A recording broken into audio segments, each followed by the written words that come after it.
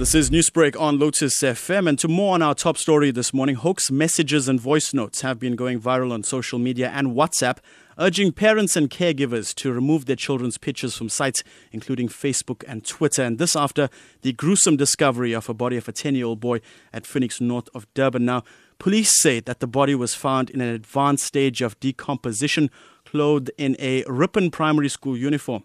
Some voice notes go as far as stating a string of government titles to give the message a sense of importance.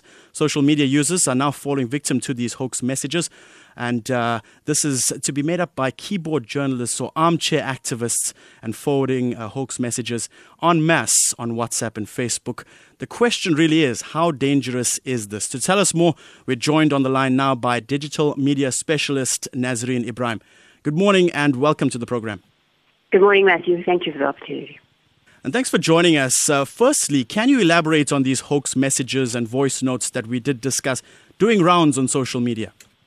From what I have seen from my own network also, we've received as a family quite a few voice notes elaborating insight into specific ideas around the case, more so about the kidnappings of children or meetings that people have been sitting in within community policing forums or any kind of community meeting they've been sitting in the Durban area.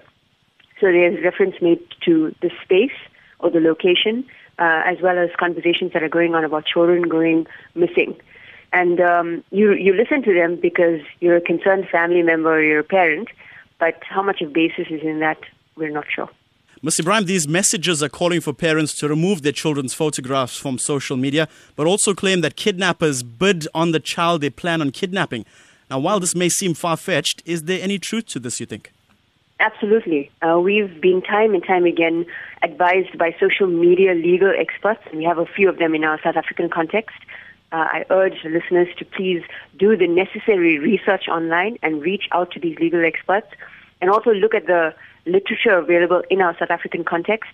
But taking down children's photos, as you've just mentioned, is a very good way to safeguard against your children. I know there's a heightened sense of paranoia gripping our communities at the moment, but be mindful of what you're doing, not to the point of paranoia. Be careful and be cautious is what we can say. Putting up children's photos is very risky because there are so many hackers online and child traffickers who use these networks in order to track their children's movements and you.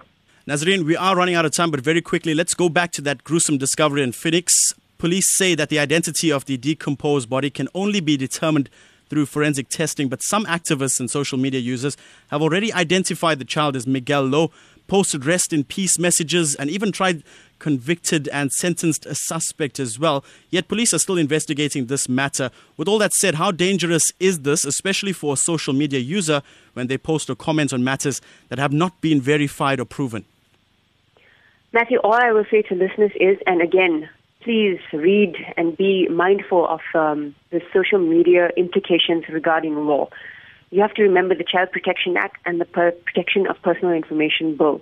Those two tied together, and there's a much longer conversation than we have time for now, really regulate what you can and can't say on social media. You could be prosecuted for things you say on social media, and we've said this time and time again. I urge our listeners to please read thoroughly to be more informed about our laws in South African context so that we can protect ourselves against being prosecuted and also protect the work of the police in order for them to come up with a final and finishing resolution. Nazreen Ibrahim, thank you so much for your time. Thanks for joining us. Thank you.